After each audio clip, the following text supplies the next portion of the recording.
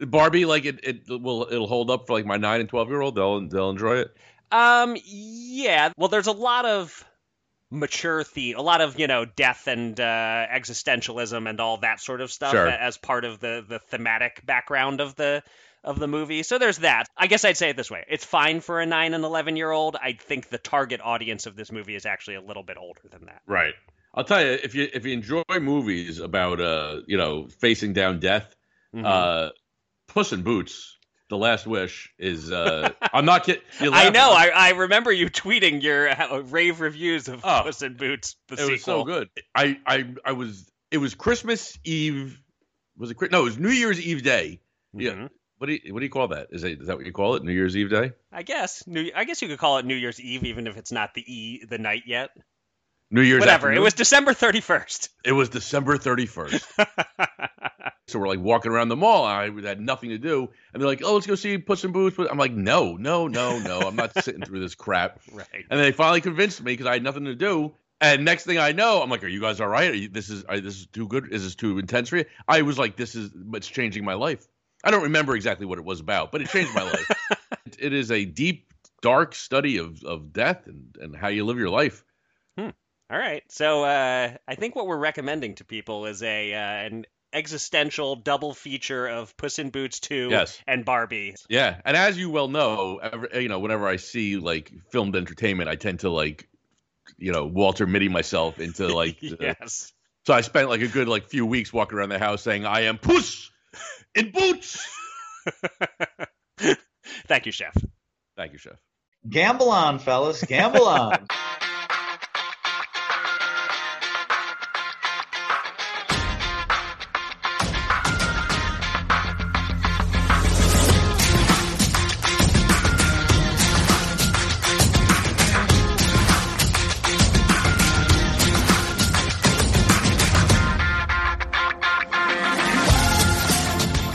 Welcome again to Gamble On, the weekly gambling podcast presented by USBets.com. I'm Eric Raskin, US Bets Managing Editor and Media Director, and I'm joined by my co-host, US Bets Senior Analyst Jeff Edelstein. This week on the show, we'll discuss another NFL player busted for betting on NFL games, a sportsbook basically running out of money and getting shut down, and what happens when someone selects Gabe Davis third overall in a best ball draft. Plus, this podcast is dropping a day earlier than usual because I'm off to Vegas to cover a big boxing weekend, so I will make some boxing bankroll bets at the end of the show and resist the urge to place an over-under bet on the number of bed bugs in my hotel room. Yeah, you're going to need it. I hope you had to take Xanax because you're going to need a few, I think, this weekend. Yeah. Listen, we're also going to be welcoming Brianne Dora Shawal to talk about Special Olympics, to talk about how that relates to sports betting, and talk about RG stuff in general. But first, as always, Eric, plenty of news to discuss. Here's your Gamble On News of the Week, an inside look at the biggest stories in the world of gambling.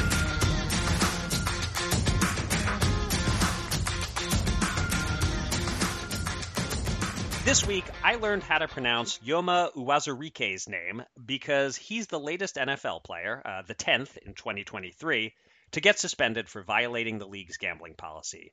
Uwazurike is a defensive lineman for the Broncos, was heading into his second season after being drafted in the fourth round in 2022, but will miss at least the entire 2023-24 season for betting on NFL games. We don't have any details beyond that. Don't know if he bet on Broncos games specifically, but here we have yet another player either not understanding that he can't bet on league games or assuming that he would get away with it. I'm really not sure what else to say at this point, except I remain curious to see how the league will respond if an actual ticket-selling star, specifically a star quarterback, ever violates the policy. I guess one topic to speculate on is whether this wave of suspensions related to 2022 betting will be the last big one, and there will be almost zero active players breaking the rules in the fall of 2023. Jeff, thoughts on that possibility and on anything else here? If I'm in the NFL, I hope what you say is right. That they've kind of like wiped the slate of people who don't understand the rules. But again, and not to sound like a broken record here, this is an NFL problem, not a player problem. The rules are like confusing, need to be updated. Here's my 3-point plan. Okay. You can bet on other sports, and you can bet on them whenever and wherever you want. Mm-hmm. That's number one. Mm-hmm. Number two, if you bet on the NFL, that's a year-long suspension. If you bet on your own team, you're suspended for the rest of your life. The end. I like 3 those. simple rules. I think they're good going forward. I think that the for life sounds steep if we were to sort of retroactively apply it, but going forward, if we make clear that that's the rule, I'm down with that. It's simple, It's because all these players, well, the majority of them seem to have gotten caught up in this. Where can you bet? Where can't you bet? Nonsense. It's nonsense. I just don't understand how when they sat down to create these rules, how did they even get to that point? Right. It doesn't make sense. I don't understand. And if any, like, okay, you're an NFL player who's an NBA fan or whatever, and where are you more likely to place a bet than when you're with all your team friends on the team bus talking NBA? Oh, let me see what the odds are tonight. Oh, and so that's the most natural place to go betting on other sports, is when you're with your buddies on the team talking about sports and wanting to place a bet. And I get now, though, that at least the sort of, I didn't understand that was how the rules worked, that part hopefully is over with. But I agree with you completely. As we've said many times, it is a stupid rule that makes no real sense. Yeah, I feel like it was somebody's job to do this, and they felt like it was just too easy. It was going to take like 3 minutes to put the rules together, and they had to make it like convoluted so so that people knew that they actually had a job to do. I guess. Seriously, because really, it should have been 2 minutes. I just did it. Right. Yes. Can I put you in charge of the NFL, Jeff? I wouldn't mind being in charge of some aspects of the NFL. Right. In charge of their sports gambling policy? Sure. Yeah, You're as qualified as anyone. What do you think that's worth? $300,000-$400,000 a year? I'm trying to get you the job. I'm not ready to negotiate salary. All right. Well, you got 10%, remember? Oh, well then let's bump it up a little bit. We'll take the high end. $400,000 a year sounds right to me.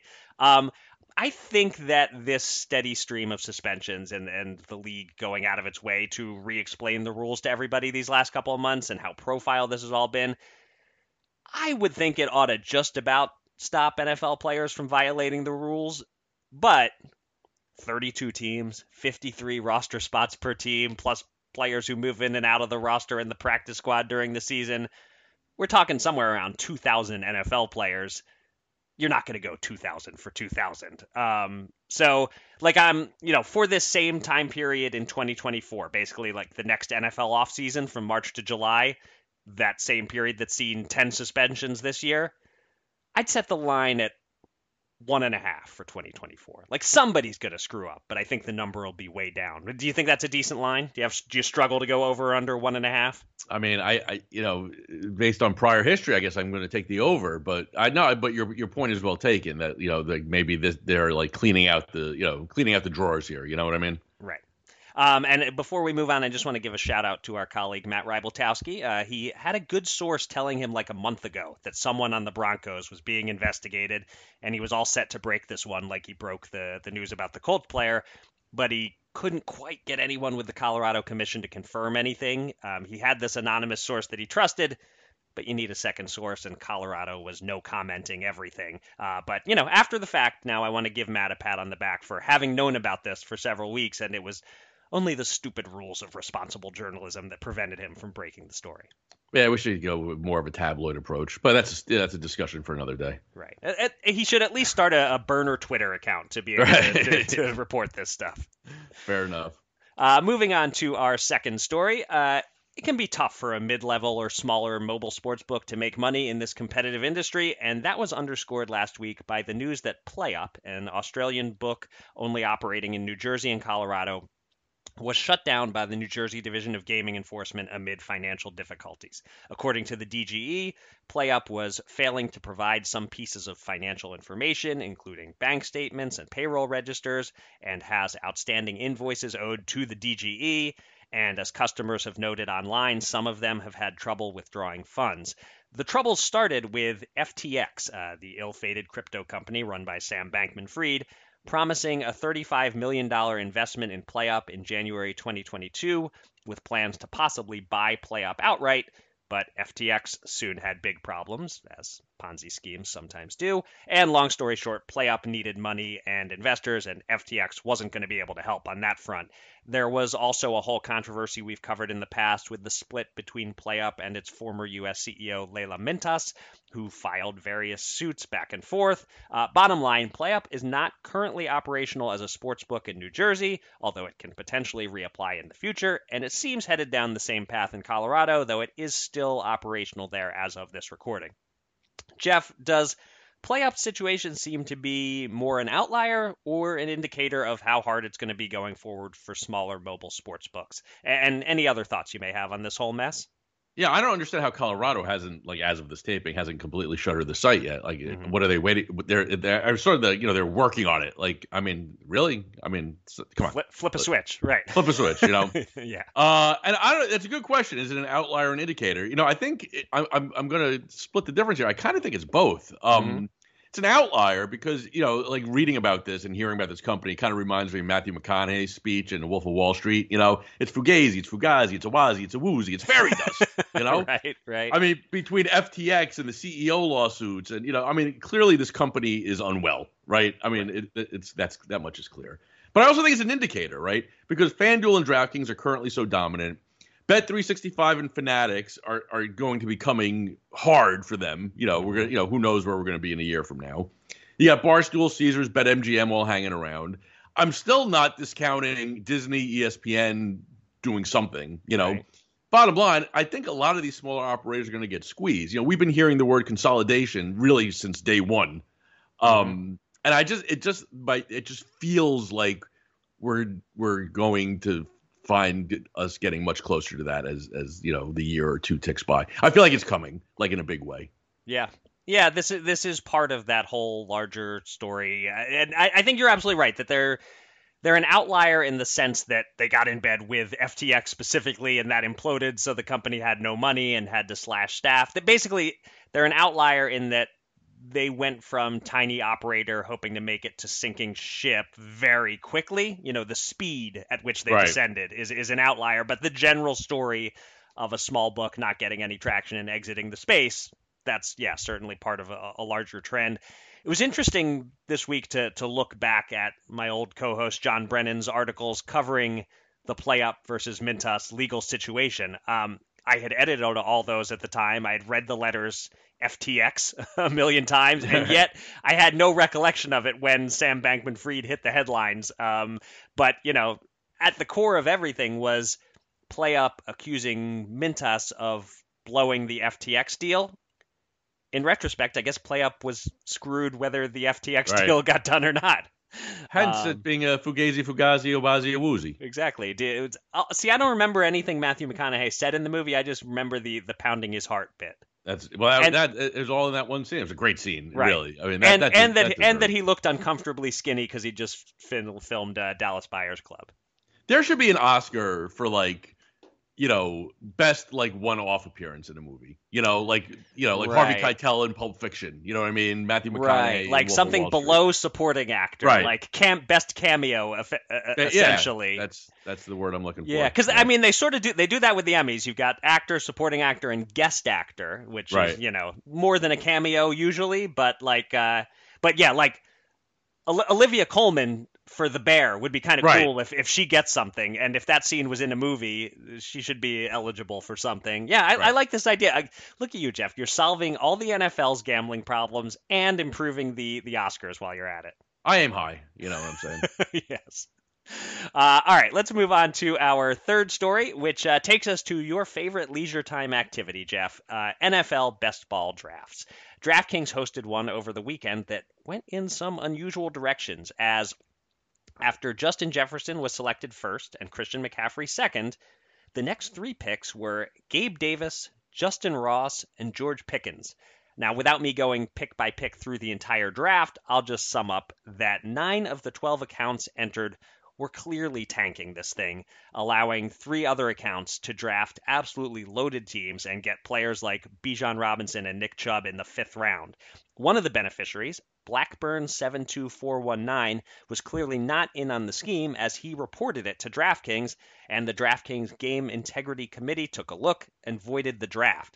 DraftKings hasn't commented beyond that, So we don't know if any bans were handed down or if both of the other accounts drafting super teams were in on it or only one of them was. But suffice to say, 9 of the 12 accounts were obviously compromised and weren't being subtle about it. Jeff, as a very active best ball player, how often do you think this sort of thing happens? How big a threat is collusion to best ball? And if you were this Blackburn guy, what's the internal struggle like in terms of whether to report this or sit back and enjoy your loaded best ball team?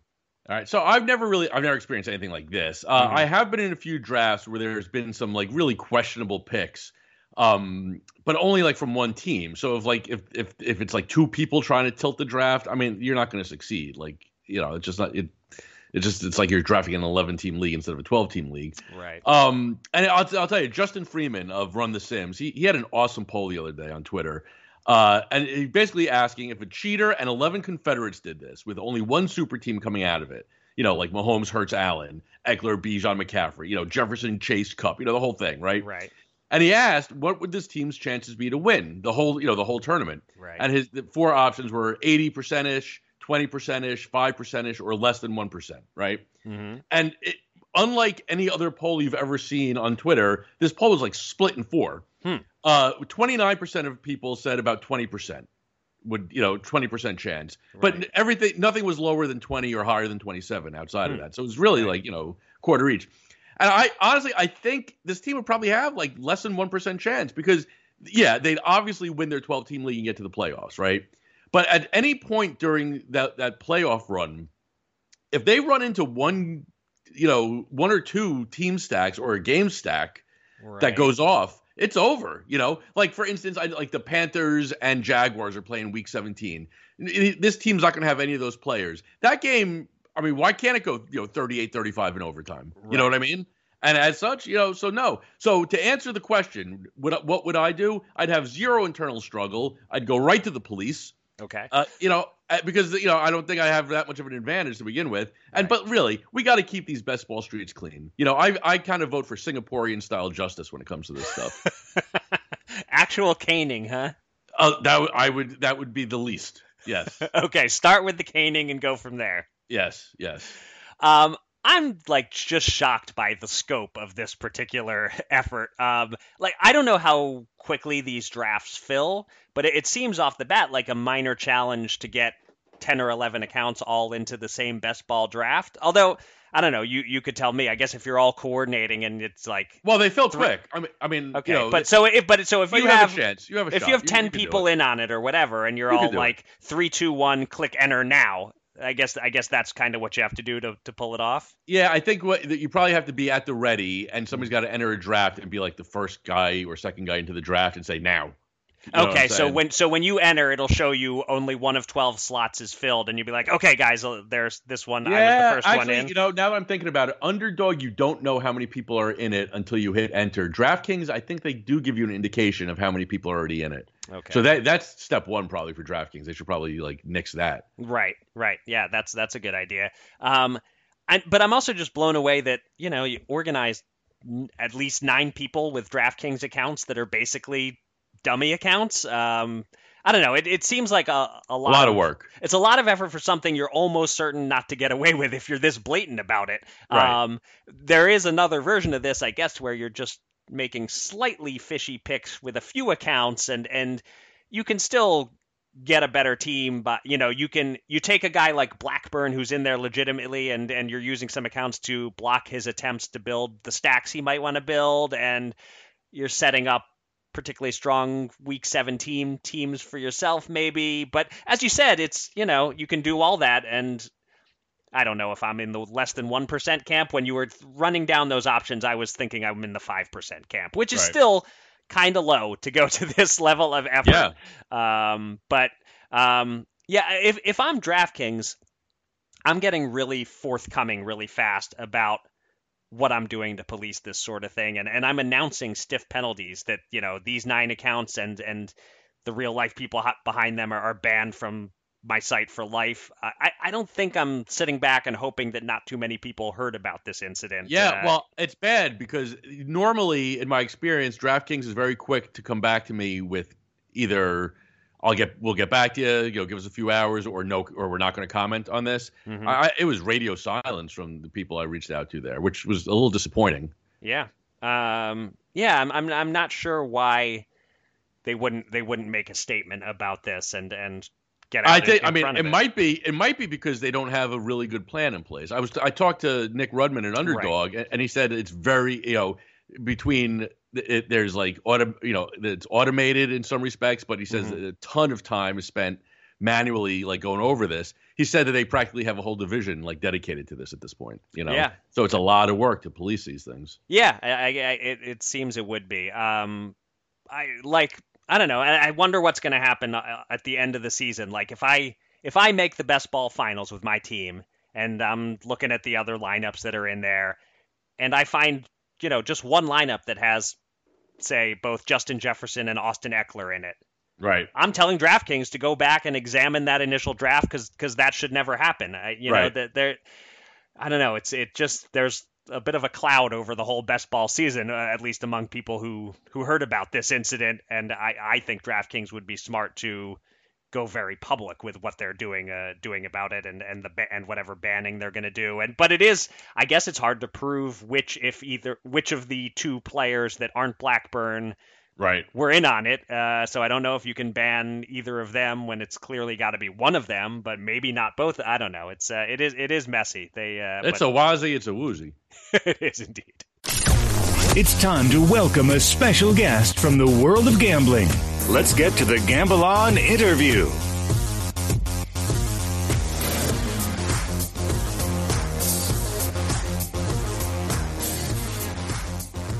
In an effort to be responsible podcasters, every few months, Jeff and I like to invite a responsible gambling expert to join us on the pod, and this is one of those episodes. Joining us for, I believe, her third Gamble On appearance is the founder and CEO of Dora Shawal Consulting, LLC, someone named last year by Global Gaming Business Magazine, one of its 25 people to watch, our friend Brianne Dora Shawal. Brianne, welcome back to the podcast. Thanks so much for having me. How are you guys doing? We're doing all right. Doing good. So I want to start this conversation by drilling down on an article Jeff wrote this week on Sports Handle in which you played a prominent role. It was about the debate over allowing betting on the Special Olympics, and both of you are parents of children with autism. You were very conflicted in the article, understandably. Curious, where are you landing at this moment? If there were strong guardrails in place, low limits, betting only on teams rather than individuals, things like that, would you support it, or is it not worth the potential blowback?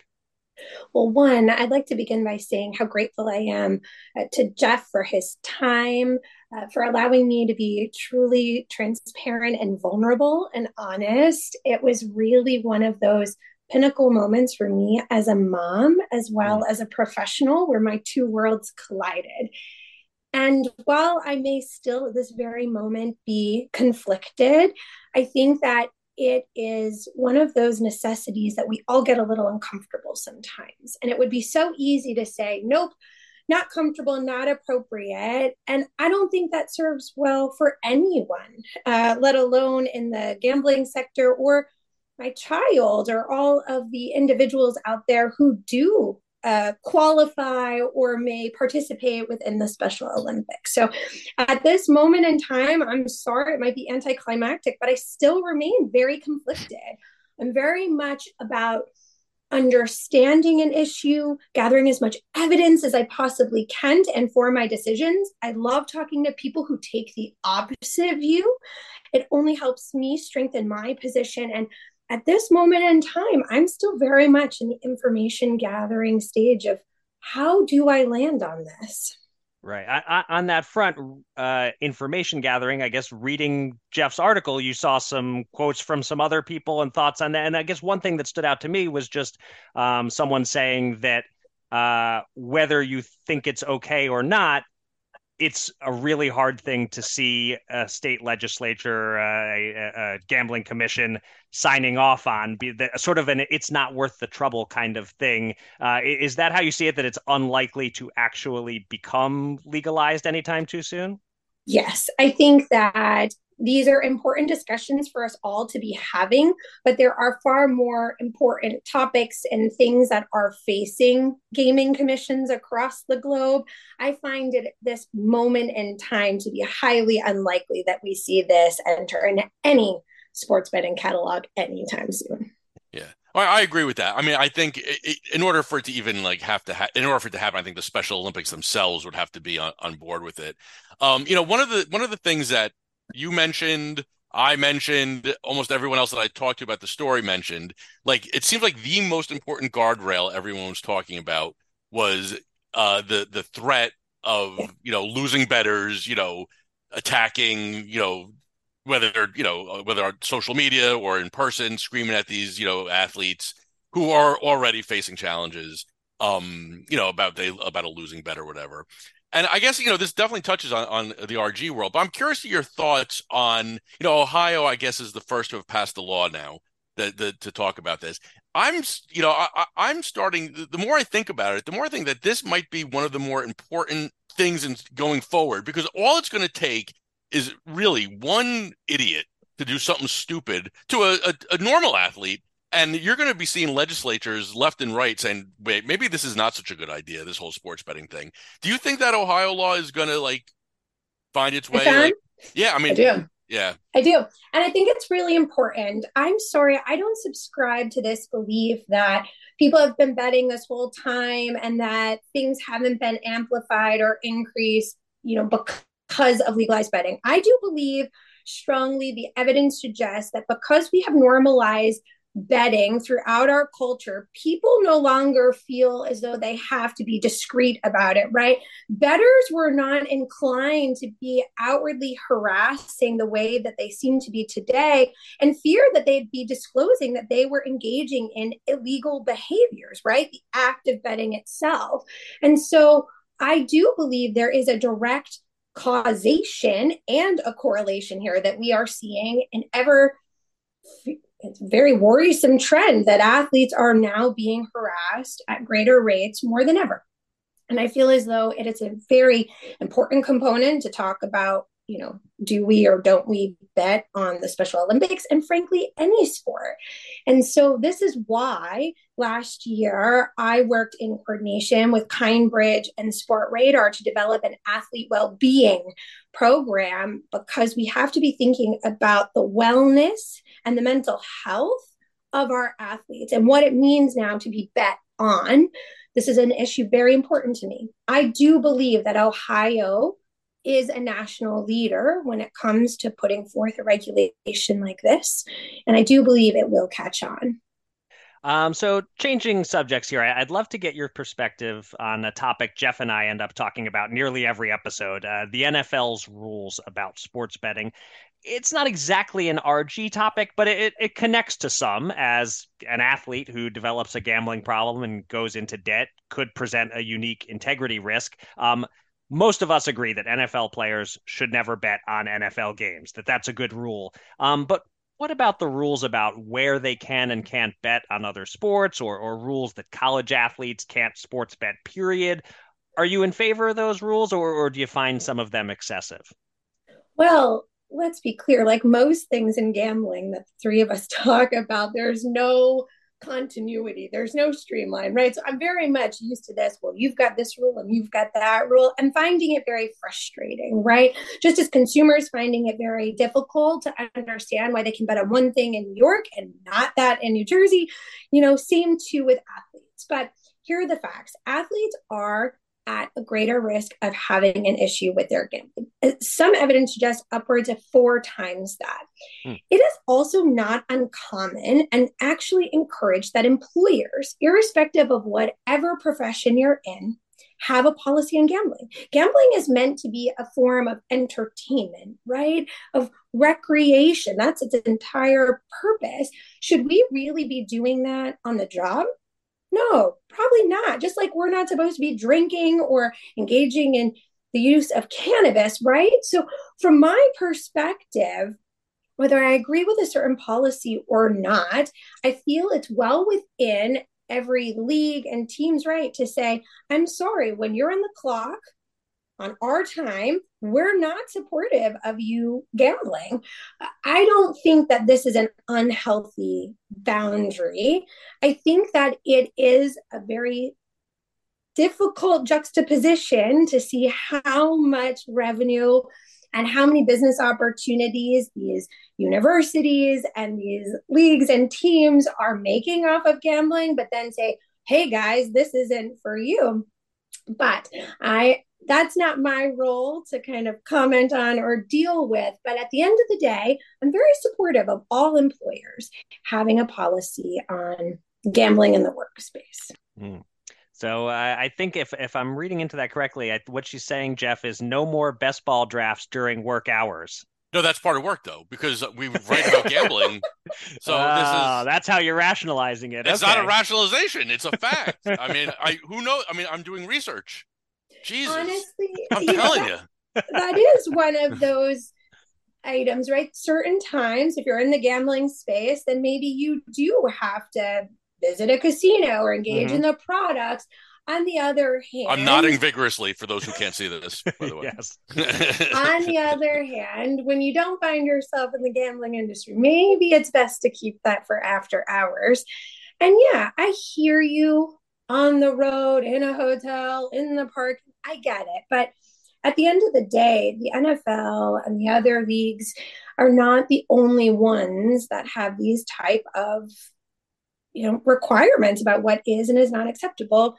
I know we're talking about my role here today as a mom and as an RG expert, but I'm also a military spouse. And if you really want to get into the nuances of what it looks like to have a spouse that has a lot of stringent requirements about what they can and cannot do during work hours and even off work hours, right? I mean, we need to get approval before we want to go on vacation somewhere, even if it's his downtime. So I'm sorry, I'm not probably the most empathetic person to talk about if there's some requirements about what you can and cannot do at work. Right. But no, that I just like the fact that we're getting a different perspective, because Jeff and I, are sort of have hive-minded a bit on, what's wrong with betting on the team bus or in the team facility? But this is why we have guests on the show on occasion to at least raise the counterpoint. So I like that you brought that. And honestly, I appreciate that very much. I myself try, like I said at the start, to surround myself with differing opinions. I think that's how we all get better able to articulate our personal positions. And also, there is enough hatred and misunderstanding in this world. If you're not willing to be, I don't want to say challenged per se, but surrounded by something that is not in a vacuum or like-minded to you. I mean, this is in essence how we break down stigma and discrimination and hatred. It's just understanding where someone else is coming from. Yeah. I for my last question, as I'm thinking here, when, you talk about like prohibition in the 1920s, right? You were either for or against. There was nobody saying, well, maybe a few bottles of gin a week is okay, right? You go to the abortion debate. No one's like, well, maybe a little bit of abortion is just fine, But RG kind of sits in the middle between the anti-gambling forces and like the pro-gambling forces, right? And I mean, you guys really are like there to kind of bridge this divide. You've obviously been doing this for a long time.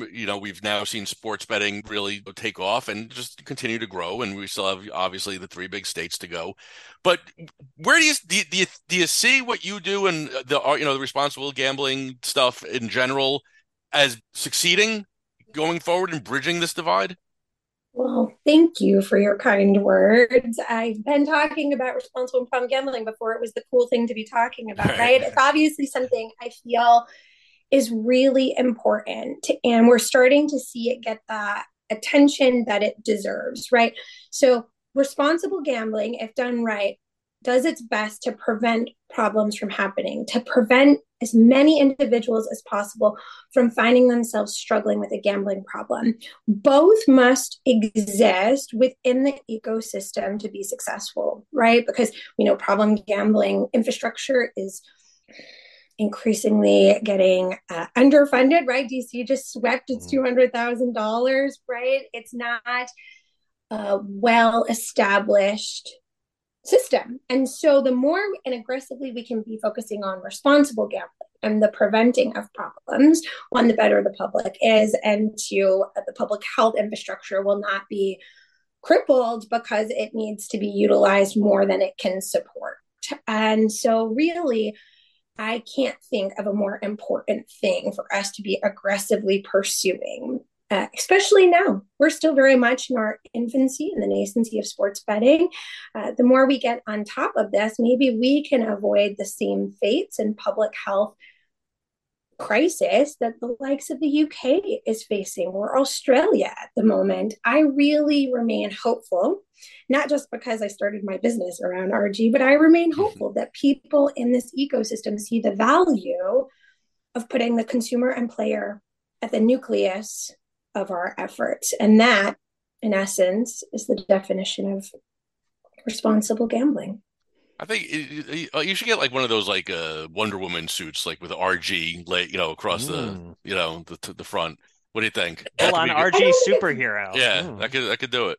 I don't think it's that cool yet, Jack, but I'm hopeful. I am pretty sure my kids will think I'm cooler before anybody thinks I'm worthy of a superhero suit and RG. But thanks for that. That made my day. But your point is well taken, right? Because you see what's going on in the UK and Australia, and like banning of ads and talk, all the a lot of problems that they're having, and you think that we've seen the problems that happen there, and there's still plenty of time for us to nip it in the bud, basically. Absolutely. And we've seen a few regulators and even industry players really start to show their muscles, right? And say, no, this needs to become more of a priority, or we're going to suffer the same fate, if not worse. I mean, remember, we talk a lot about the UK, but it's roughly the size of Michigan, right, Alabama. Right. I mean, we're talking that 50 times over. We better have our act in line, or we're going to suffer some pretty significant problems. Yeah, I mean, we got to do it ourselves, the industry, before the legislatures decide to do it, or at worst, obviously, the federal government deciding to do something about it. Well, honestly, I don't see it that way. I see it as let's work collaboratively. But that's the one thing that I get asked a lot. How do you work with all these different players? Doesn't that make people uncomfortable? You're working with legislators, regulators, the industry. But I think that's my strength here, is that I do see all the different and unique perspectives of each of these stakeholders. And I feel that there's a lot more that we can gain in consensus and working collaboratively than divides us. And if the industry is willing to do it, then why be so fearful about having the regulators put it in established regulations? If you have nothing to hide or not trying to skirt around it, then sure, have an accountability measure. I don't know, maybe it's naive, maybe it's the warm and fuzzy policies. I don't know what it is, but I believe that there's a real opportunity here to be doing it together than in silos. Well, to learn more about the collaborative work that Brianne is doing with various people in the industry, you can go to the website for her company. It is consultbds.com. Brianne, always great talking to you. Thanks so much for coming on Gamble On again. Thanks so much for having me. Two men. $10,000. Will they run it up or blow it all? It's time to check in on the Gamble On bankroll.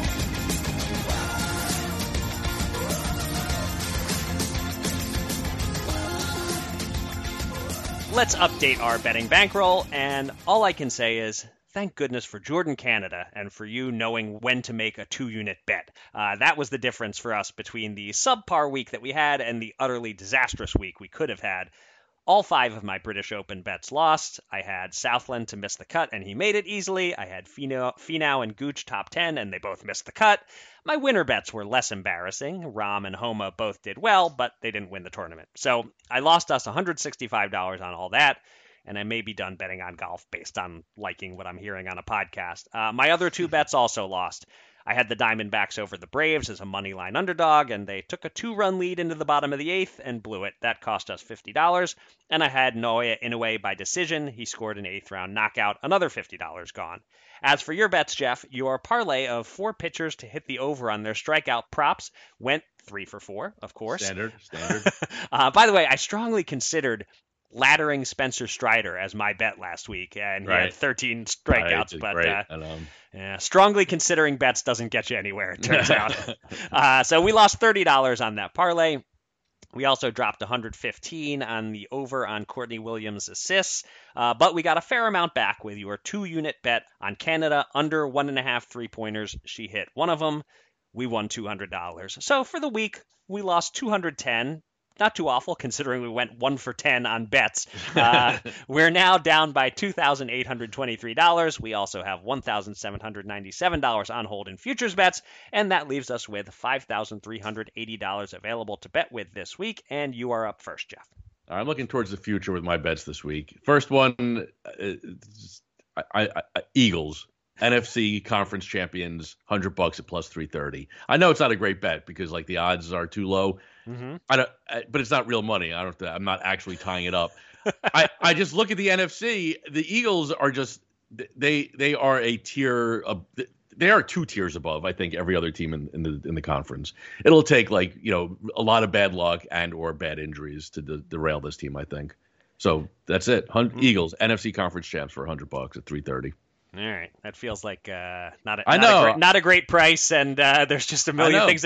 Certainly I agree that it's hard to imagine them not having a solid regular season and making the playoffs, but to bank on them to win the NFC, I don't know. I have to do something to reverse jinx a little bit here and act like I'm not enthused about this. Sure, no, I understand that. I respect that, but it's just.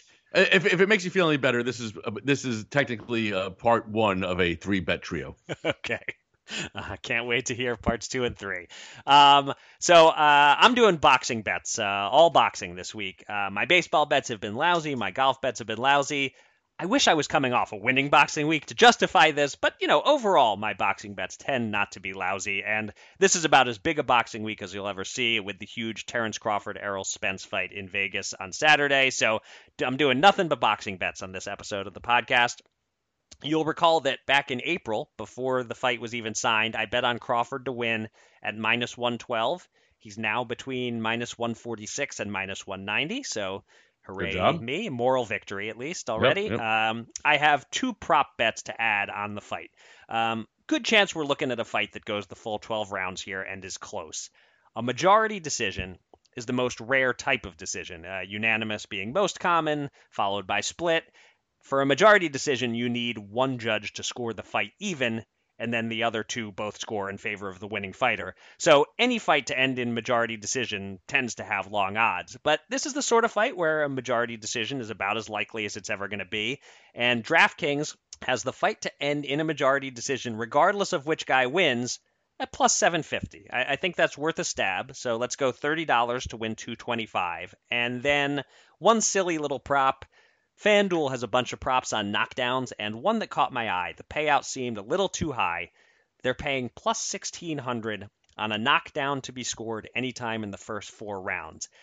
Neither of these fighters has ever been knocked down in a pro fight, so I recognize that this is more likely to lose than to win, but at plus 1,600, we just need one flash knockdown, one guy lands one good punch on the other guy who's a little off balance, one guy gets caught a bit cold early, and we cash. So 25 to win 400 on that one. All right. I think boxing needs to lean into betting a lot more. There's a lot of fun ways to bet boxing, huh?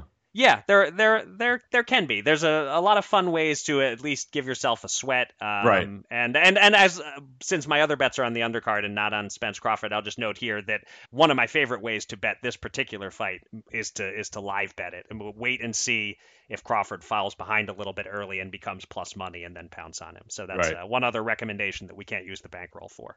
All right. So I got the Eagles in the NFC. I'm going to the AFC. Give me your Los Angeles Chargers, plus 1,400 to win the AFC at Bet Rivers, $100 for that. The way I'm looking at it, the AFC, there is not a clear 1A. You got the Chiefs, obviously. You got the Bengals. You got the Bills.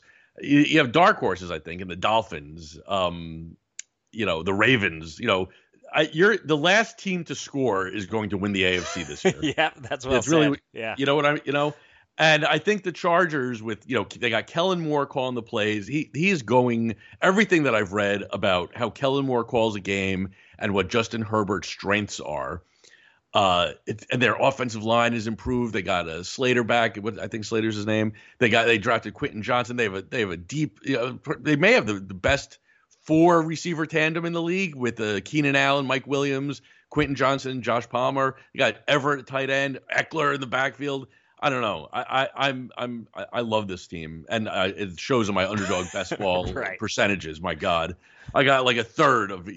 I mean, really, I need to start I need to diversify a little bit.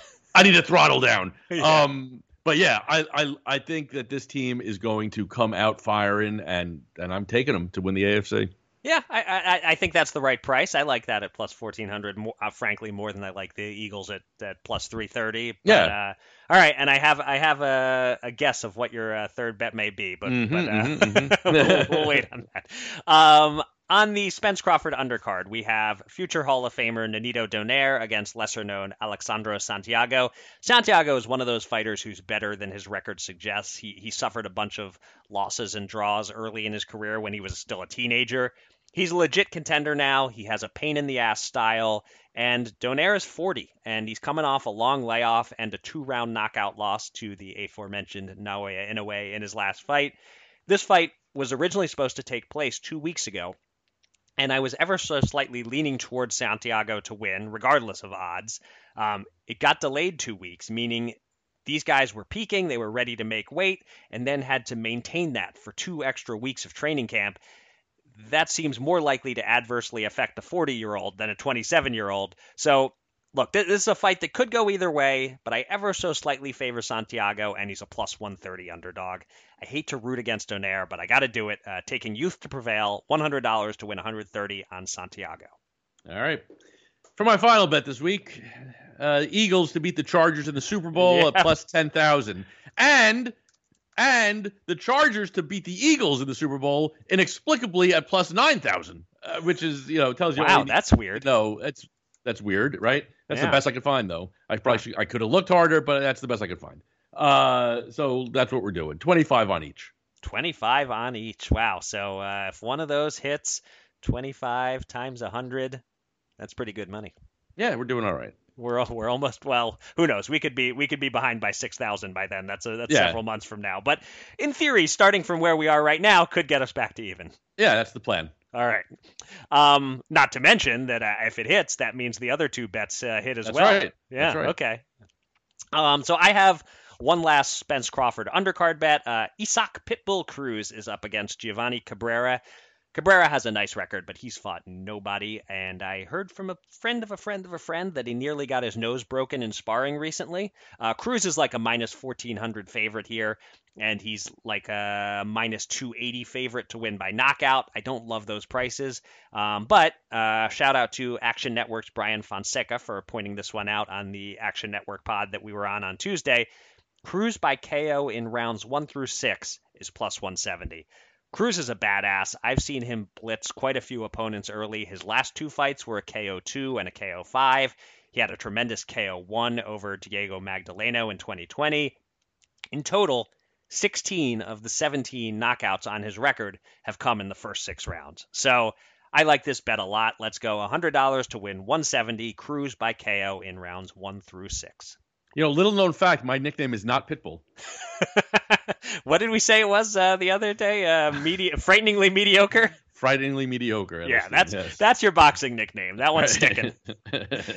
And that'll do it for this episode of Gamble On. Thanks to everybody out there for listening, and thanks again to this week's guest, Brianne Dora Shawal. You can find me on Twitter at Eric Raskin and Jeff at Jeff Edelstein, and follow US Bets at US_bets. Go to usbets.com for all the latest news and analysis from the world of gambling, and subscribe to this podcast on Megaphone, Apple Podcasts, Spotify, or anywhere else.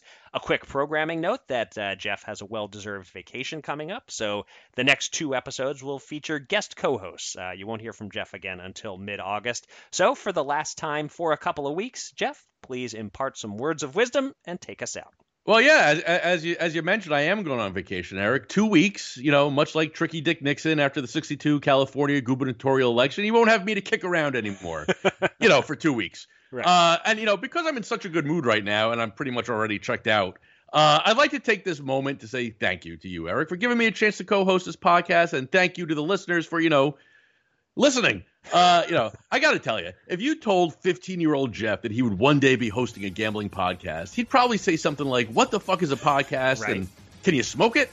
Well, alas, little Jeff, no, you can't smoke it, but you can give smoking hot takes, which I will continue to do in a few weeks. But for today, listen, man, in 48 hours' time, I'll be on a flight to Costa Rica where the only gambling I'll be doing is risking my marriage by having joined a dozen or 2 dozen or 3 dozen slow underdog drafts before I leave. Yeah, wish me luck on that. So until we meet again, and again, that will be in 2 weeks, hold your tears. Please, everybody, gamble on.